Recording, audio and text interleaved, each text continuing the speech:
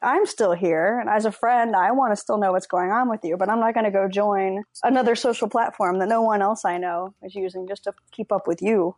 And I think that that's also how readers see it.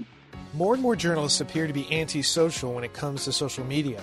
Everywhere you turn, some newsroom pundit is writing about why he or she is quitting Twitter. This week we ask a noted social media maven what she thinks. I'm Michael O'Connell. This is It's All Journalism. Mandy Jenkins is an old friend of the podcast. She's currently a John S. Knight Journalism Fellow at Stanford University, but she has previous stops at Storeful, Digital First Media, Huffington Post Politics, and TBD. Welcome back to the podcast, Mandy. Thanks for having me on again. And just noticed that I'm actually drinking out of an It's All Journalism mug as we speak. You know, and this is something that guests to our podcast get to do sometimes. If we like them, and we like you, and it's always great seeing you at conferences or, you know, seeing the work that you're doing online. You blog a lot, so it's nice to see your name come up on topics that we find interesting. And but before we do any of that, tell me about your recent trip to the Himalayas. I'm very jealous of that. Yeah, so my friend Julia Westfall and we went to Nepal. So we did an 8-day trek to Annapurna Base Camp in the Himalayas, hiking up into the mountains in December because why not? That's just crazy. But it was a lot of fun and a good challenge. Was it something that you'd always sort of dreamed of doing, or it was just like, hey, here's an opportunity? It was one of those things where I always knew I wanted to try out a long hiking trip, you know, something that was going to be a real endurance challenge, and it was just a matter of finding the right place. So we kind of looked at some options as to where we wanted to go, and Nepal ended up being it. So now you're currently at Stanford. So tell me about the fellowship. What is it you're looking into? At the JSK Fellowship, we can all of us as fellows, and there's 16 of us this year, we have the opportunity to spend our time doing kind of whatever we want, which is really great. So in addition to taking whatever classes that we'd like at Stanford, we also have a research question that we're pursuing. So my question is, what can we learn from fake news purveyors as real news purveyors? And in doing that, I'm going out and I'm actually talking to and interviewing people who have shared disinformation and misinformation online before, and really just getting into their media habits, what they think about social media, what they think about the media, and going to be distilling all of that down into a report that I'm going to put out at the end of my fellowship. Cool. And incredibly timely. And it's great that you're talking to purveyors of disinformation, because some of them do it quite well. And when you think of how many journalists don't do social media or distribute their information online really well, there's a lot there to be learned. Oh, definitely. And I think, too, not enough people talk to the people who are kind of the end users of this. I think there's a lot of assumptions made in journalism about the people who read and believe what they're reading online, and very little actual talking to them about it. Yeah, that's for sure. Now, the reason I asked you on the podcast was a recent article you wrote for the Nieman Journalism Lab as part of its 2018 journalism wrap-up. The headline was, "Fight the Urge to Run Away from Social Media." Now, what inspired you to write that? Well, as you know from my many times of being on here, I'm a social media junkie, and I'm unapologetic about it. And I am friends with a lot of journalists on social media. I'd say most of my social networks are of journalists. And I'm seeing a lot of them writing these farewell posts on Facebook, these long screeds about, because of the recent news in Facebook about, everything from kind of their corporate intrigue to their use of private data, the Cambridge Analytica stories, and all of that they're leaving the platform and they're going to go to insert X new platform that nobody's using here. And I've just, every time I see that, it just, a little part of me dies inside. I'm like, well, other people are still here. Like, I'm still here. And as a friend, I want to still know what's going on with you, but I'm not going to go join another social platform that no one else I know is using just to keep up with you. And I think that's also how readers see it. Yeah, it's sort of this idea, well, I know I need to do social media, but screw Facebook because they do all this stuff that I don't like. I'm gonna move the party over here, but that's actually kind of counter to the whole sort of approach to social media, which is you go where your readers are, go where they interact. Exactly. And I think too, like there's so much conversation and kind of digital ink spilled about the problem of disinformation on Facebook, and that's why so many people are saying that they're leaving. Is the fake news on here is so rampant. It's like, well, that's the last thing you want to do if that's the case. As a journalist, why are you leaving and letting these disinformation and misinformation providers take it over? The more that we leave, the more they're going to have the market share of attention on there. So now you have you kind of alluded to this. You have a long history with social media and reader engagement. You're going all the way back to, 2008 when you were the social media editor at the Cincinnati Enquirer. How has the social media landscape changed for journalists in that time? It's been 10 years. Can you believe that? It's been 10 years? It feels longer, to tell you the truth. But, it's ancient times and digital clocks, I guess, or whatever, digital calendars. But anyway, go on. I interrupted you. Oh, like it's definitely changed a lot. I think in the beginning, especially when you're looking at like 2008 really to like 2010 even, social media was a place for elites. And that included journalists and politicians who were getting on there, business leaders, marketing people who were all really good at social media and to some extent were kind of operating under what were new and still feeling out, but were definitely some norms. And since then, lots of other people have joined, which I think has been great because there's a lot more audience that can be reached that way. There's a lot more conversations that can be reached that way. But it also has meant that we're constantly dealing with a changing of norms, what's acceptable on social media, how people use it, how people treat one another, and also, how they treat us as journalists and how we treat them. I think that's been hard to adjust to. And I think when we talk about social media, I think mostly what we're talking about are Facebook and Twitter, and to a lesser degree Instagram. But there are other platforms that people are on, that journalists have varying degrees of experience on. Reddit, for one, as one example. But I'm going to be a little bit of a curmudgeon here, and I don't like being a curmudgeon in the social media space because I recognize it's a place where people are. But here I am. I work for a news outlet. I'm supposed to communicate with my audience on social media, but I always feel like an intruder. On the one hand, I view Facebook as a consumer, as somebody who shares information with my friends and my family. But then when I try to enter in the space where, I've got all this stuff that I've written that I want to push out there, and it always feels like an awkward conversation. It always feels like almost a spammy type conversation. It doesn't necessarily feel natural. And I know that, in conversations you and I have had in the past, the idea is, be conversational, be yourself in that space. But I always feel uncomfortable. More so in Facebook, I think, because it's so tied to a lot of my family, my friends, that sort of side of my life. Is this a problem? No, I don't think it is. And I think that it also it recognizes how a lot of people use Facebook. I mean, a lot of our audience in journalism are using Facebook for personal reasons. They're connecting with their friends, their family, and they don't want someone who's going to be an intruder. So much of it is finding that right balance of what is it that I can give to them that they want, but that also isn't going to be uncomfortable for me. And I think that I've seen journalists who've really struck a great balance with that. Some of the classics like Connie Schultz, who used to be at the Plain Dealer, who's married to Senator Sherrod Brown. She went to my alma mater, Kent State University. So I love following her interactions on Facebook because she very much is a conversation leader. And I think that that's a good balance to approach it with, because that's the same thing that I am on Facebook with my friends, my family.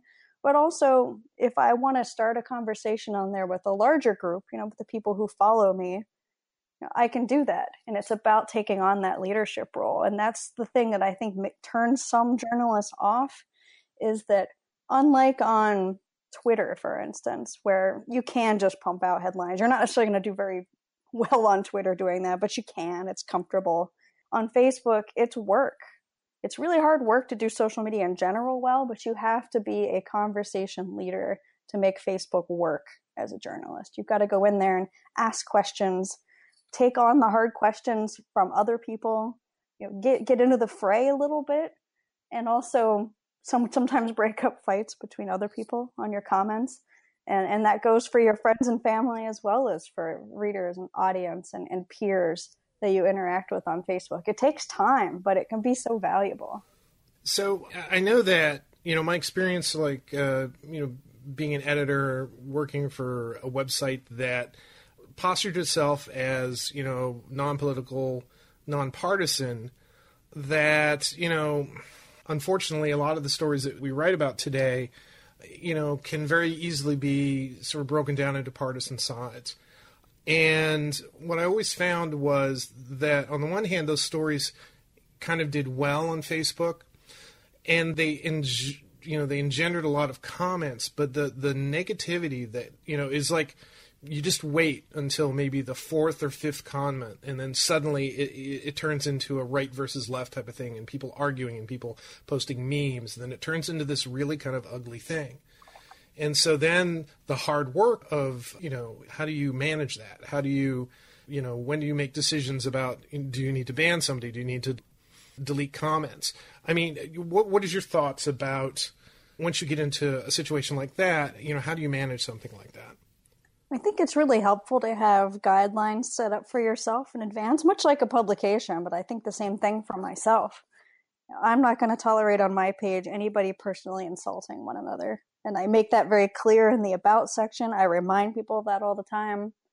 And I think that it's having rules like that to say, hey, you can share your political opinion, but there won't be any name calling. We're not going to have spamming of this, of memes and of links that go to false websites, which I will totally knock out. And I will be judge, jury, and executioner on that because it's my page. And generally just people who aren't participating in the spirit of discussion, that people can disagree. But once it gets out of control, you're gone. You have no compunction about, deleting comments and banning people? Oh, definitely not. And I mean, I started my online career as a moderator of comments, which is the most thankless job in the world. And a lot of that is just about having set rules that everybody is aware of. They know that those are there, and having to stick to them, even when you don't want to, even if you're like, you know what, that guy was right, but he broke the rules and he's gone. He got warned, now he's gone. That was something that we kind of came to in the website that I worked at. Our sister station, as a matter of fact, they just completely turned off their comments, and then they just sort of relied strictly on Facebook and Twitter for their engagement. And I'm not sure how much they did moderating, but when we still had comment section, I would moderate that. But then I would also, I was a lot more active in moderating the Facebook feed. And it was, just sort of the situation that you described where, especially when something turned really political and then you had name calling, it was just like, there usually was like a cycle. You'd have sort of spotty moments here and there, but suddenly some story would come in and there would just be a huge ton of different comments and they were vitriolic, and you just went in there and you were throwing people out, you were banning people, you were deleting comments. And then I very much would get into the practice of, when I had an instance like that, I would just go back in, I would find our document that had our rules, and I would repost it as a new post and say, hey, this is just, I had to, deal with a lot of negative comments in our feed here. Just a reminder to everybody, here are the rules of the sandbox. How do you engender conversations? Rather than just posting today's headline, how do you get people to comment on it? How do you get people to engage with your story? And I think that's been the part of social media that I think has been the hardest for people to grasp. And then they kind of got away from it when, especially on Facebook, the algorithms were more favorable to news sites for a while. But so much of it goes into, for one thing, the original story choice of why did you write this story? Why did the story come about?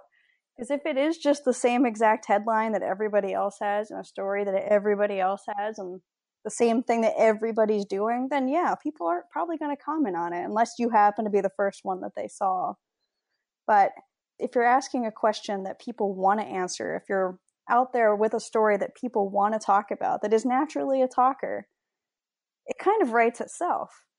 Putting out there that this is something that's new, it's interesting, this is going to affect your life, this is how it affects your life. What are you going to do about this? What do you think about this? How is this going to affect you? Getting provocatively into people's lives is going to start a conversation. And if we're going out there with the same exact thing that everyone else is having, at best, you're going to just get people fighting because they wanted somewhere to fight. Yeah. On the one hand, though, that's that can be a service as well. You're giving people a place, but if that's just what you want to be, a place where people fight, then that's a different type of experience that you're creating. But I agree with you. I think the best stories, the stories that perform well, in the end, what we want to do is get a lot of eyes on our content. We want people to read our stories, so kind of have to balance what your mission is with providing content that they're particularly interested in. But hopefully those things are in line.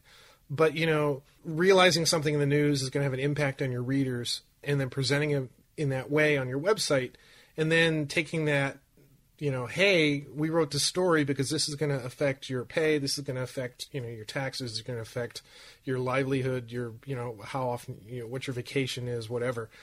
Once they see that there's an impact to it, they're going to read your story. They're more likely to comment than just like, here's the 50th meeting of this committee about this topic, and they've only incrementally moved this story forward. Right. And I think, too, that's why so many stories that are kind of out of the box, really interesting profiles, kind of strange twists, people they've never seen before, stories they've never heard before.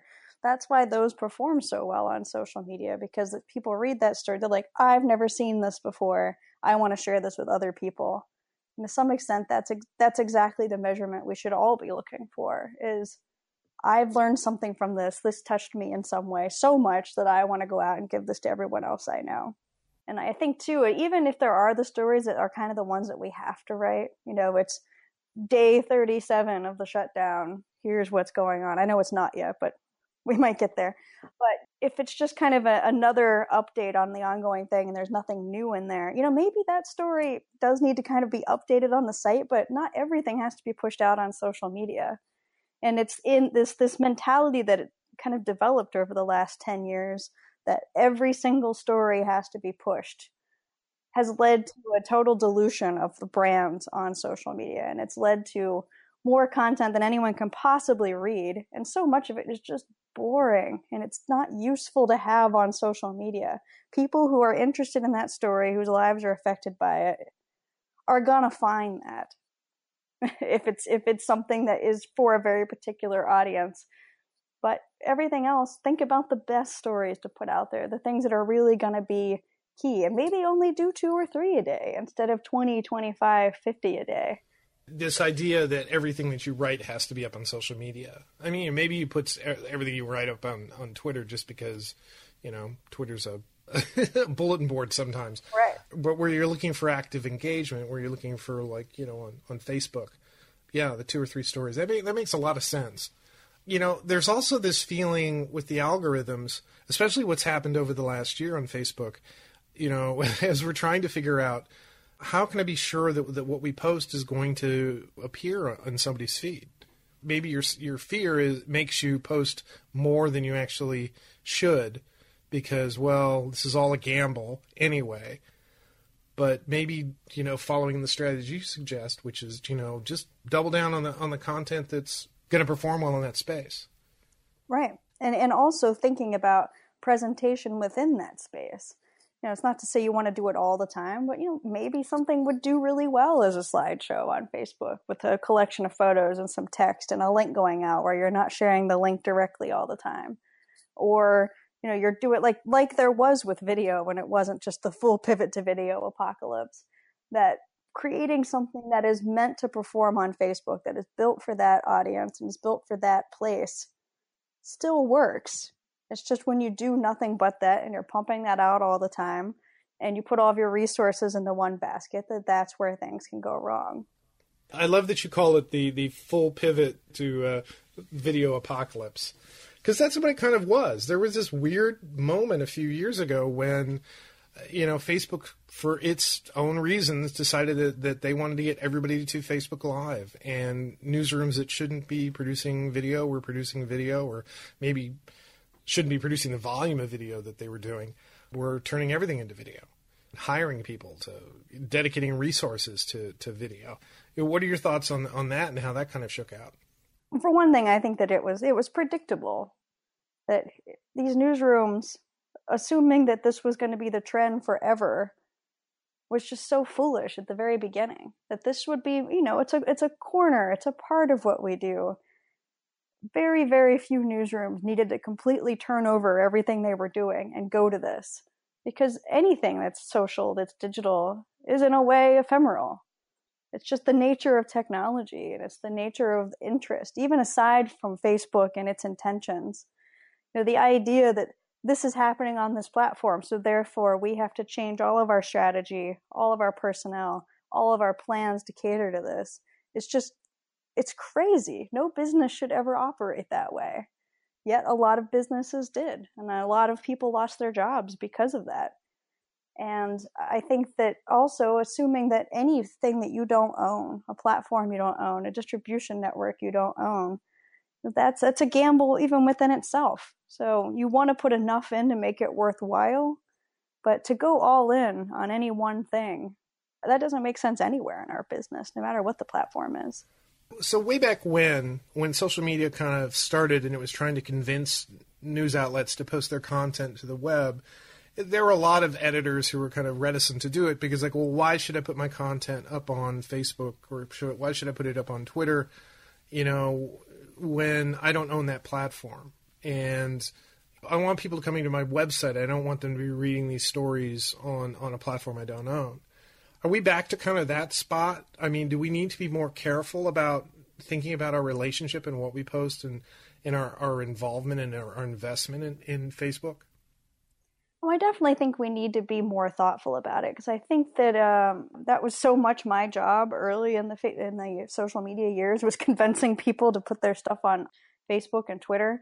But then we went way too far the other way, where there's just so much investment in writing for Facebook, writing for Twitter, making content, making videos that's specific for that at the expense of other things in the newsroom, where these platforms are just a channel. That's one of the places where we talk to our audience. It's an important place, and it can be a real center of how we interact with people, but it's not the only thing, and it can't be the top priority for everyone. I mean, there are some outlets where it really makes sense for them to put a lot more investment in than others. But yeah, being more thoughtful about what we're putting out there. That, again, going back to volume, to story choice, because don't put out more than you can actually support conversation on. And also, not just bombarding people, because, they all are following a lot more people than they used to be. They're seeing a lot more than they used to. The attention economy is still very much a competitive place. If we want to be a source where people know that they can go to get something that's worthwhile, then we have to make worthwhile choices ourselves. So let me ask you, what do you think about what Facebook has done in the aftermath of the 2016 election to sort of address bots, address false news sites? Do you think that they've, done enough to sort of garner trust in their consumers in the news media, or do you think there's still more that needs to be done? I think that they've certainly done a lot, and I think a lot of it has been, honestly, within our own industry. Having more people understand how Facebook works has been one big element of that. I think, too, that there's probably a lot going on behind the scenes that we don't know about, that I expect is actually working better than anything that they do talk about. I know I see a lot less disinformation than I used to, and I look for it. I mean, it's my job is to look for it, and I'm seeing less of it. And I don't know if any of the efforts that we've really read about did that, or what they really go out and talk about, but whatever they're doing, I think it's helping. A lot of it's stuff that they can fix within their algorithm of looking for certain patterns and looking for certain, trends from particular sites. And they have that kind of information, and it's the kind of stuff that, unfortunately, they never talk to us in the media about it, because I would be fascinated to know about these things that I assume happen. But I think, too, that it's something where it wasn't entirely their fault. I mean, they had the platform for it, and they had the technology to fix some elements of that. But I think, too, they've gotten more than their share of blame for a lot of that. It's like, well, yeah, they had the platform. People were able to take advantage of exactly what it was built to do. And I think they've been very aware of what they need to do with that. But there's also been a lot of other factors at play that I think are also making an impact. A lot of it is just making the public more aware of what this problem is, which, we in the media have a very huge role in too. And I think that there's been a difference on that side as well, of people being at least a little bit more aware that this is a problem, where it comes from, why it happens, and hopefully at least are taking a little bit of a more careful approach in what they themselves are reading and sharing. There's been a great education among Facebook users following the 2016 election. Certainly the 2018 election, I saw a ton less content on both sides of the fence. One hopes that maybe some of that was the Facebook thing, or Facebook dealing with it, but also, maybe people being smarter about being a little more wary about sharing content that they weren't necessarily sure where it came from. Yeah. No, I definitely saw that same thing, especially when you talked about kind of this fire hose of everything just a couple of years ago. And you saw that in the trending topics. I think getting rid of that to some extent helped. And I think, too, just the flow back and forth between platforms, I think that still happens, but I think that they're way more aware of that. I mean, I think they're looking for that sort of thing on their side, behind the scenes at Facebook, of what's running rampant elsewhere that's going to come here, or is probably already here, and that we can take down and diffuse the problem as much as possible. So we're here at the beginning of a new year. What are your kind of hopes for where social media will be at the end of this year? What are the things that you're hoping will happen? Well, I'm for one thing, of course, hoping that journalists aren't all actually going to leave Facebook and take their expertise and their wisdom elsewhere. It's important that we're still out there and that we're still interacting in that space. So I think that's a hope that they stay there, because I also see so many people like, I'm going to put everything into Twitter. And Twitter, God love it. I don't have the relationship with Twitter I used to, because to me it feels like a place where journalists go to impress each other. They're not necessarily talking to real people there. Absolutely no one I know in my family, many of whom are professionals, actually use Twitter or have ever even seen Twitter. All they know about it is that that's where the president hangs out. So going there and investing in that as a sole way of interacting with audience, it's just going to close them off. So as long as people are finding ways, and by people I mean journalists, are finding ways where they're connecting with their audience this year, that's going to be so critical. We have an election coming up, God help us, in another year. There's going to be so much going on, that's so much need for the conversation to be led by somebody, and I'd prefer that it was still us having a huge role in that, or at least helping to moderate that and make it a more intelligent and well-reasoned discussion. And we need to be there. We need to be able there to answer questions and provide information. I mean, anything that makes us less accessible, I think, is a bad choice, which is one of the reasons why, again, I wanted to talk to you, because I saw all these stories of these people, getting on their high horse and saying, I'm leaving Facebook because, and again, maybe the better way to do it is not to run away when something's bad, but actually use that as an opportunity to try to improve the situation. Your absence may actually make things worse in some way, and maybe for you or for your publication or the stories that you're trying to share. I don't know.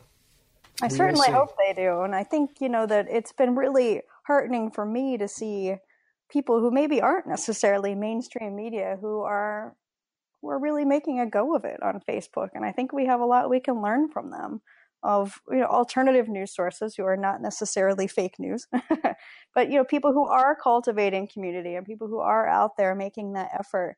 And I think that we could learn from them and partner with them as well. Yeah, and us showing our best practices, I think, also helps to raise the level of the conversation. If people see how we roll out stories and with transparency and applying sort of ethical standards, I keep going back to this New York Times The Daily podcast that happened, I think it was a couple of days before Thanksgiving. They interviewed this couple who ran a right-wing Facebook page, and it's a great lesson in somebody taking advantage of the Facebook economy and applying absolutely no journalism ethics to it. That they made it a point, because they saw that their readership went up, their shares went up when they put inflammatory headlines. So their goal was to create the most inflammatory headlines possible so that they could get the greatest number of clicks and the greatest number of shares. They were able to generate great amounts of revenue because of this. And, any journalist, digital journalist worth their salt has come to the point where like, well, I can make this headline a little more clicky, a little more controversial, but what does that mean for the story? What does that mean for your publication? I mean, are you that type of publication? And so, fortunately, knock on wood, most of us don't make the bad choice. We make the ethical choice. It's fascinating to see what happens when somebody decides, yeah, this is the Wild West. I'm going to completely take advantage of it. And they got shut down. They got shut down like a lot of other people by Facebook changing its algorithms and the way it was driving traffic. So hopefully a positive sign, I guess. Mandy, this has been a great conversation. I always love talking to you, seeing you at conferences. I wish you luck with the fellowship, and I look forward to hearing more about that later this year. You take care. You too. Thanks a lot for having me on again. You've been listening to It's All Journalism, a weekly podcast about the people who make the news. You can find out more about us and download past episodes at itsalljournalism.com. It's February already. Why haven't you signed up for the It's All Journalism newsletter? You get all the latest info about our podcast, including episode notes and news about live events and upcoming episodes. Go to itsalljournalism.com to subscribe. It takes a lot of people to put together an episode of It's All Journalism. Nicole Grisco produced this episode. Amber Healy wrote our web content. Nick Dupre wrote our theme music. Amelia Brust helped with our booking. Nicholas Hunter provided a web assist, and I'm your host, Michael O'Connell. It's All Journalism is produced in partnership with the Association of Alternative News Media. Thanks for listening.